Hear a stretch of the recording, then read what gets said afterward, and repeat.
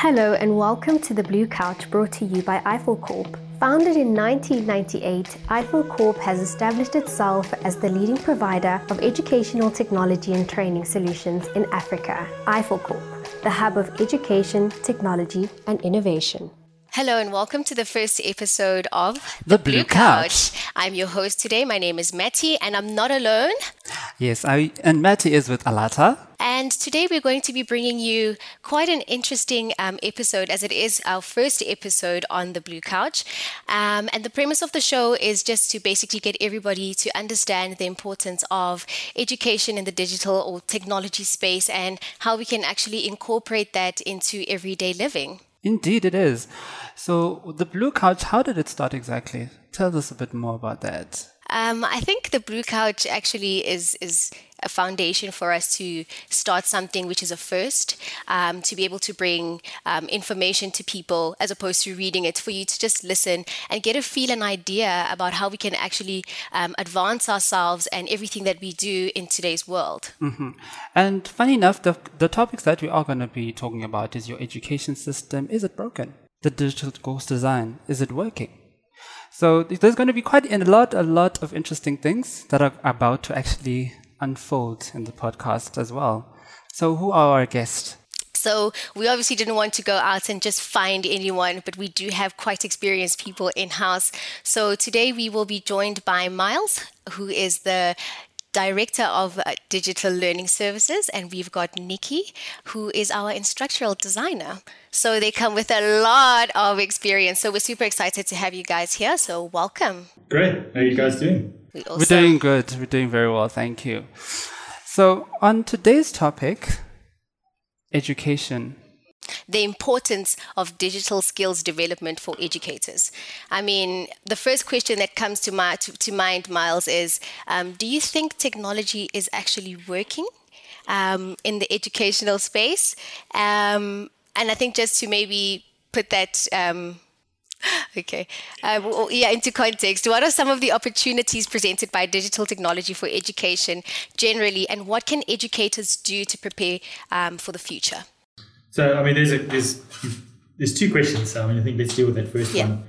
Is technology working for educators? And I mean, let's give the context of where we are right now. We're in the midst of the COVID-19 epidemic globally. And so it's putting the spotlight on digital skills and what teachers can do to enable school children, educators, higher education students, and training of all kinds it's showing spotlight on how they can actually leverage technology to complete the academic year.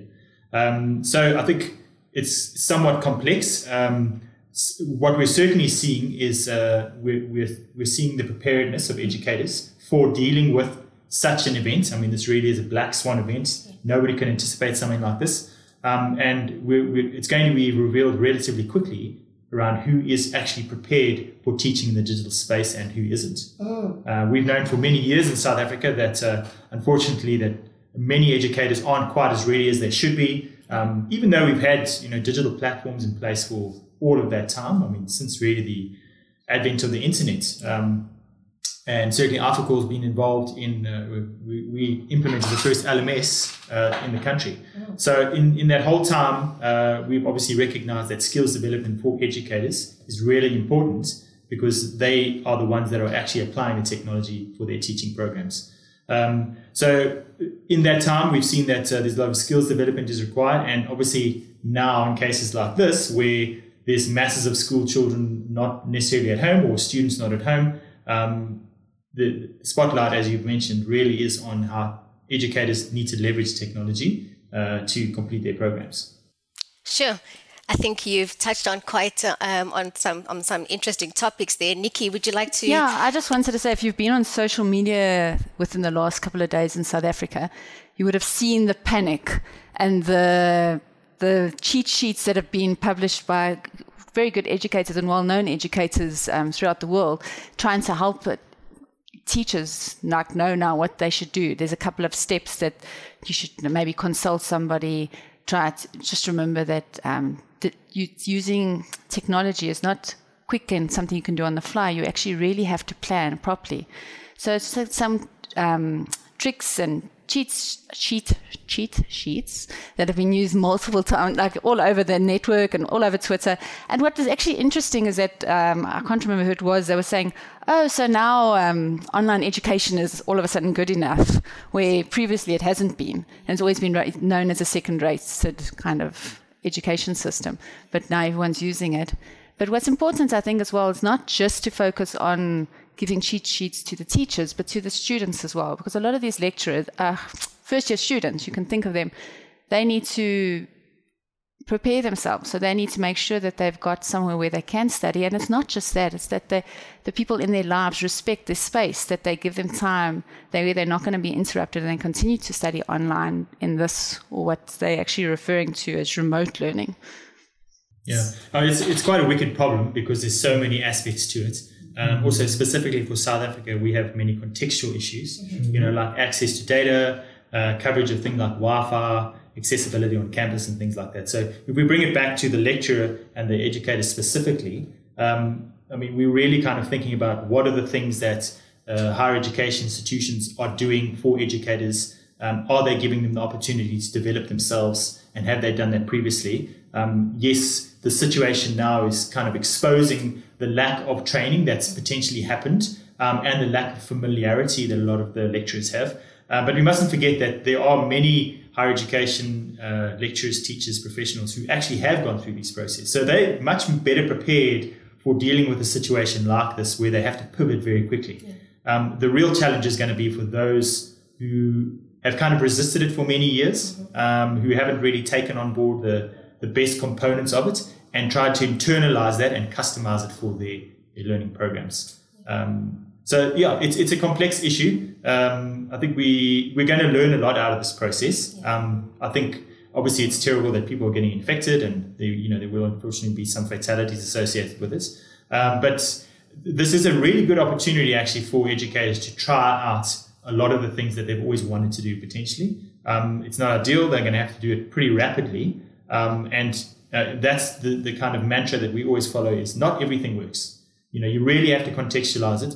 We also have to be sensitive to the fact that 80% of the learners in this country don't have access to a PC. Yeah. So many of we work with a lot of very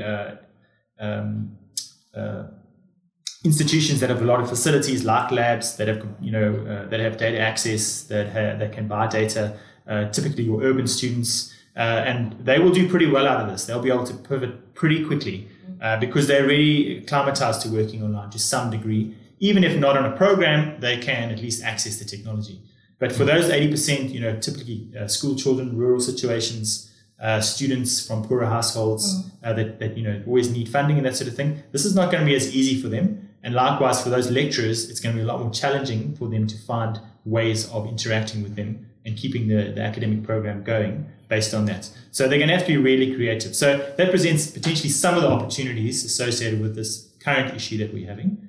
And hopefully it provides some impetus for them post the problem that we're dealing with, so that it kind of gives some renewed focus, certainly for institutions, to then reprioritize training and familiarization programs, and also individual lecturers.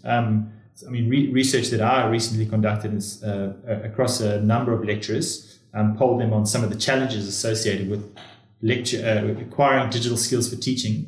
And the biggest indicator was attitude. Yeah. You need to have the right attitude in order to be open to changing your teaching processes, looking at the way tools can augment your program, and basically, giving you need to have a positive outlook on the way that you do this. That's a big part of it. Yeah, I can also predict, and I don't want to be the negative person in the room, but it's going to go badly. Some students are going to get content dumped on them, and they're going to, other than not being able to find libraries and places where they can actually access it, they're going to be overloaded because the lecturers are just going to dump as much work, and it's going to be ticks behind glass. So we need to be aware of that. But I think the whole aim is that if people at the end, after the panic has passed, if people can look back and go, okay, so how could I have done the online better? And how can I use it now in the future? Because they will come across tools that are going to be useful to them. Yeah, that's very true. I want to actually pick your brain on something. You mentioned that they should... you mentioned something of they will be falling behind do you think, okay, which is the best tool they can actually use to catch up? Are you talking in terms of higher education? Best tool to catch up. That's like the bane of my existence is planning post-strikes, your plans, your recovery plans. I think the thing is that if you're at the beginning of your programs, the students should know exactly what is required of them. So that's really important that's I think also why we had those 2 days that the government gave the lecturers to say that we are only closing on the 18th, is so that we could prepare the students. So that we inform them, let them know exactly what they need to do and what is expected of them. What tool? That's all could be anything. The best thing there would be to go to your institution, because some institutions would have very strict and get expert advice. So if your institution has educational technology department, then they would be able to advise you, saying that we must use our learning management system or VLE, or if you don't have anything, speak to colleagues and to find out what they're using, because there are open source tools available that you can use, but you need to also ensure that all your students have access to that for the time. Another great idea is to have a bit of a community of practice. So in this time when we are all stressed, contact lecturers, friends of yours, either from other faculties, other institutions that that have been using digital education or digital tools, and that will be able to assist you and guide you in that right way. I think that's the whole thing, is that everyone sitting at home now being self-isolated is actually very lonely. So to use those tools and some ideas. Just to collaborate with everyone else. Okay. Yeah, there's lots of synchronous tools. So you can look at like Microsoft Teams, Zoom rooms. I think every time somebody that's never experienced those synchronous tools has them. I actually showed them to my husband last night. He was very excited. So I think lots of other people also don't realize what tools and technology is out there. But like Miles was saying, though, we are just catering for 20% of our population like that. So we really need to make sure that we cater for the rest of the population. That's very true. Which leads me to my next question. I think I'll direct this to both of you. So Forbes magazine identified top 6 trends in digital transformation in education. So the first one is gamification, personalized learning, classroom set of devices, redesigned learning spaces, artificial intelligence, and VR, which is basically your augmented reality. So of these 6, which ones would you think, with how the education sector is situated right now, or let me put it, the circumstances as they arise right now currently, which one would be the best suited? Or it could be any of the 6. It doesn't have to be one. Well, I mean, trends emerge all the time. Back, 2013, it was the app. And then we had the MOOC, which was very popular. And then more recently, we've had micro-credentialing and micro-learning. We're emerging now into one that's personalization. So we're going to consistently have these trends. The problem, I think, with trends is it depends who you're polling and it depends who you're asking. So, something like one of them is AR and VR. It's persistently a trend, certainly over the last few years. I think we've all used it. We're all familiar with what it can do. But in terms of actual application, personally, I haven't seen one instance where it is a consistent part of a learning program. So it does provide instances where it can do certain things very well. So, for instance, locally, the University of Pretoria has a mining application where they train miners in dangerous situations. So obviously, it's conducive to that because you don't have to put people underground. But that's one specific instance. There's significant investment in that. It takes a long time to set up and train people to do it. So in terms of its sustainability, which is really key in a lot of these things, is it really going to pay massive dividends in that respect? Personally, the jury's still out. And it remains on the trends list because, let's be honest, it's quite cool. And it has massive potential. But, are we going to see children sitting in classroom learning with VR for 6 hours a day?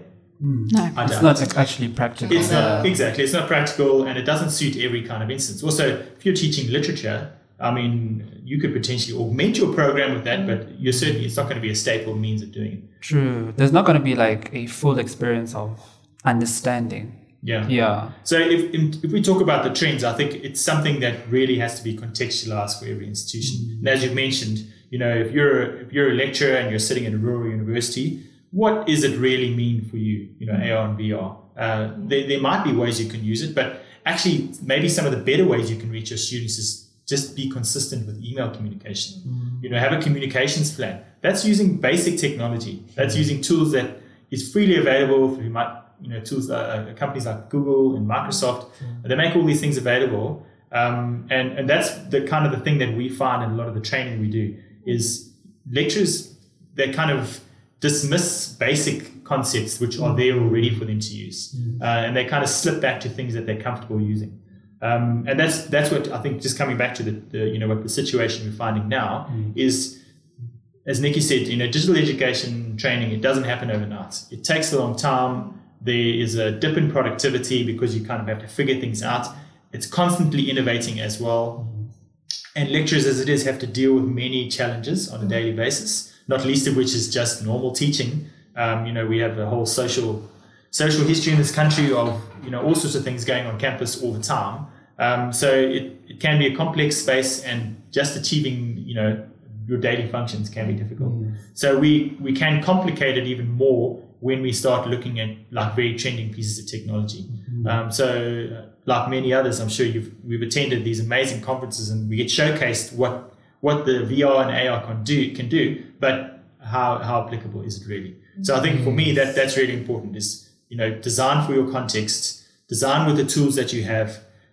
If you then build the capacity and the capability to implement those trendy tools, and obviously you've got to keep your eye on the horizon for what's coming next, then by all means do it. But I think, try and meet the needs of 80% of your students now using what you got, as opposed to trying to design for a future we don't have yet. Can I just add to that? One of those topics there was personalized learning, and that is very American. It's not really that focused in South Africa, because in America, it's got to do with adaptive learning. So you can choose different modules and create your own program. So where our higher education qualification framework doesn't allow for that. So some of those, as much as personalized learning is really, it is actually great and there's lots of opportunities, we need to also remember it in terms of our context, that it'll be different to what's actually is related to in the Western countries. Oh, okay, sounds very interesting. Matty? So I just want to go back a bit. You mentioned the resistance from an educator or lecturer perspective when it comes to implementing change. And I think naturally with any human being, we tend to resist that. But you also mentioned the teachers that could potentially be in the rural areas who it's not so much resistance, it's access to actually using tools that are necessary right now. I think my question is, what is it that, they're probably sitting and saying, okay, everyone is talking about this digital space. What does it mean for me? So why is it important for the teacher that's sitting somewhere and probably listening to us and asking themselves, but why do I need to do this shift? Why is this transformation so important? So why is it important for an educator to have these skills? So, remember the reason that people go to, obviously firstly school and then university is to train to be a productive member of society by gaining skills to do work.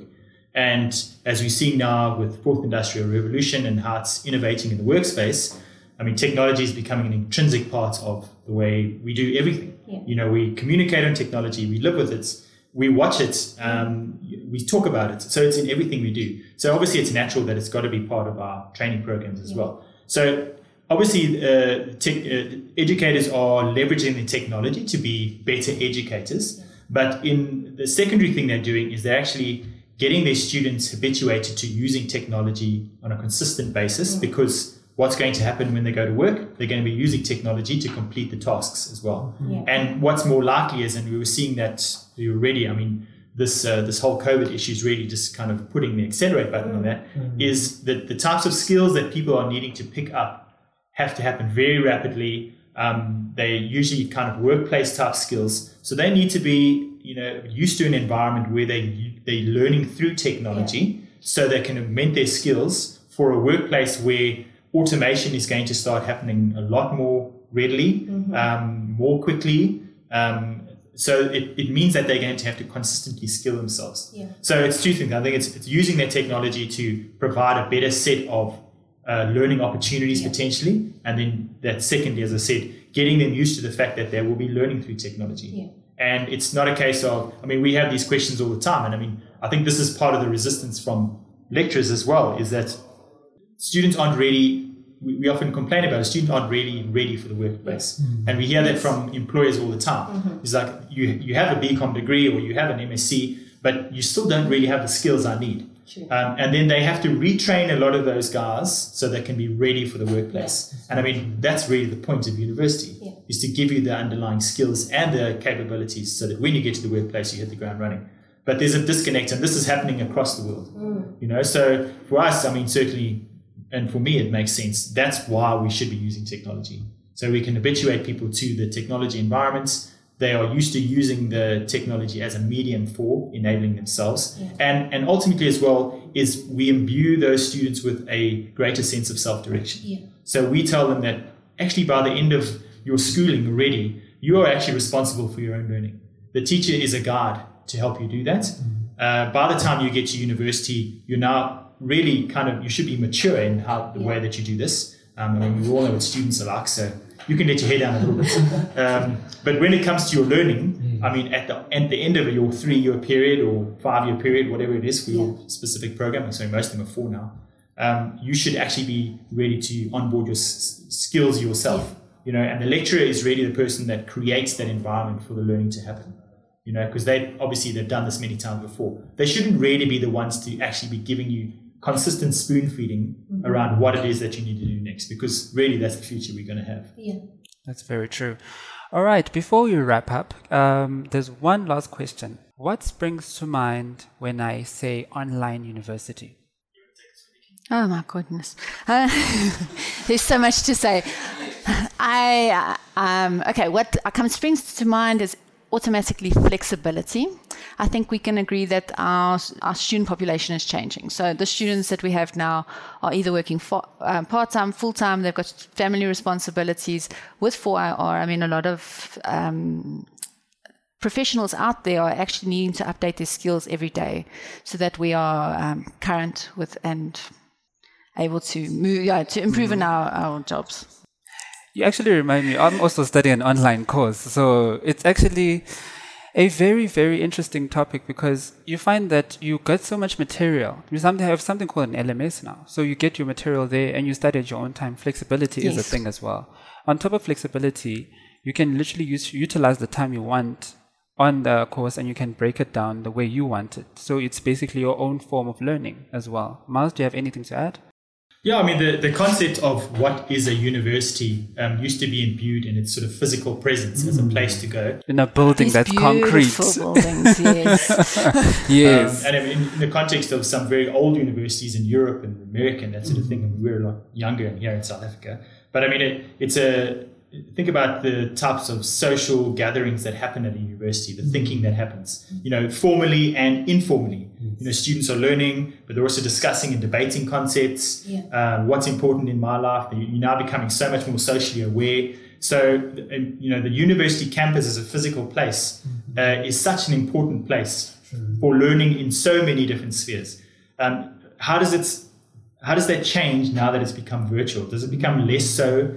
What is our relationship with the university? So, I've studied at universities where I attended classes every day, and I've also studied at universities where I've never even set foot on the campus.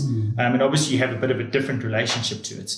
I suppose it's quite personal in many respects. Potentially, also has something to do with what particular subject you might be undertaking there, what level you are in your career, and how important it is. So I think it's a very personal experience for many people. In terms of answering it, what is the digital university? I think, again, this situation is going to force a lot of institutions to find out. Again, given the context of our country, there's a lot of campuses where they only do physical presence. If you can't go to the university, you're not studying. Where there's other universities who've completely pivoted online, and they've all those students are already, they're working, they're self-directed, courses are carrying on. And does the university really mean that much to them anymore? That's debatable. Do I really care that there are fantastic gyms and there's social club there and student bar and stuff like that. Well, that doesn't really matter to me. But I mean, I'm at a certain stage in my life where that sort of thing is important. What is it going to mean for a lot of the youth in our country? How will they prioritize what is a campus, and does it mean they need to be there? Is it a preference? Isn't it? You know, also the kind of looking at this from a traditional perspective. I mean, like social movements, many of them were built at universities, you know, and that's an important context and it's important history for those organizations. That's where it comes from. I mean, thinking of the ANC, it was born at Fort Hare University, if you think about it, you know, and that's where a lot of that movement came from, you know. So I think universities really have to kind of answer this question for themselves, you know. That's very interesting. There's we could go on and on. There's so much to discuss. But I think our parting thought and maybe the parting question, and I know you could provide us with the answer, is what has the COVID-19 taught us about the preparedness of educators? I think, I mean, I probably sound somewhat pessimistic in this. I mean, we do a lot of lecturer skills development training through our DTX program. So we kind of see the general preparedness of a lot of faculty out there. I'd have to say it's not as good as we'd hope it would be. The good part to this, though, is that we're not unlike anywhere else in the world. We are very used to seeing this kind of resistance from lecturers on a daily basis around why do I need to go online? I don't feel like my students can achieve the outcomes they can if I'm in the class. And in many cases, universities kind of have policies where they force their lecturers to kind of teach a component online. They don't incentivize them. There's no recognition either. So I think we're going to see a lot of people struggling. I think that's kind of what's happening now. A lot of lecturers are like, how do I do this? That's why they're looking at Twitter. Exactly. And, you know, they're a little bit panicked. But, you know, and it's come up quite often for me recently is that statement, like, don't waste a good crisis. And so we've seen some good examples of, you know, one example is the law faculty at University of Pretoria. So they were very severely affected by the Fees Must Fall movement in 2015. And they made an active decision to fully pivot to online. Now they're one of the biggest adopters of online technology. And so issues like COVID-19, it's kind of like, all right, it's a problem, but we'll deal with it, because they are able to pivot very quickly online. So they've enabled their lecturers. Their lecturers have got a personal plan. They allow a level of flexibility in their teaching for lecturers. So, you know, we have a set of tools that we can apply across our teaching programs. Because you teach a certain way doesn't mean we all have to do it that way. But the lecturers are experienced enough to know what works and what doesn't work, and they can devise something at a personal level that works for their particular teaching programs. So I think there's going to be a mix. I think there's going to be a lot of really very busy people in the next couple of years. Yes, very, very busy. Struggling to find out what they are. But again, hopefully this is a learning process for them. And hopefully they're going to keep some of these techniques that they've learned and take them forward when the crisis passes. Sure. So I think we just found a really awesome quote, and I think it really spoke to today's topic. And it's by Bill Gates, and he says, technology is just a tool. In terms of getting the kids working together and motivating them, the teacher is the most important. And I think it really sums up the conversation that we have had today. I think I've learned a lot personally from just having this conversation with you. So we do really want to extend our gratitude for joining us today. And I know the people that are listening to this have gained so much insight as much as I have. Thank you for joining us on this week's episode of The Blue Couch. If you are as fanatical about learning as we are, make sure to visit our website on www.ifelcorp.co.za. To subscribe to the podcast, you can use any podcast platform by simply searching for The Blue Couch, subscribing, and streaming away. Eiffel Corp, the hub of innovation, technology, and education.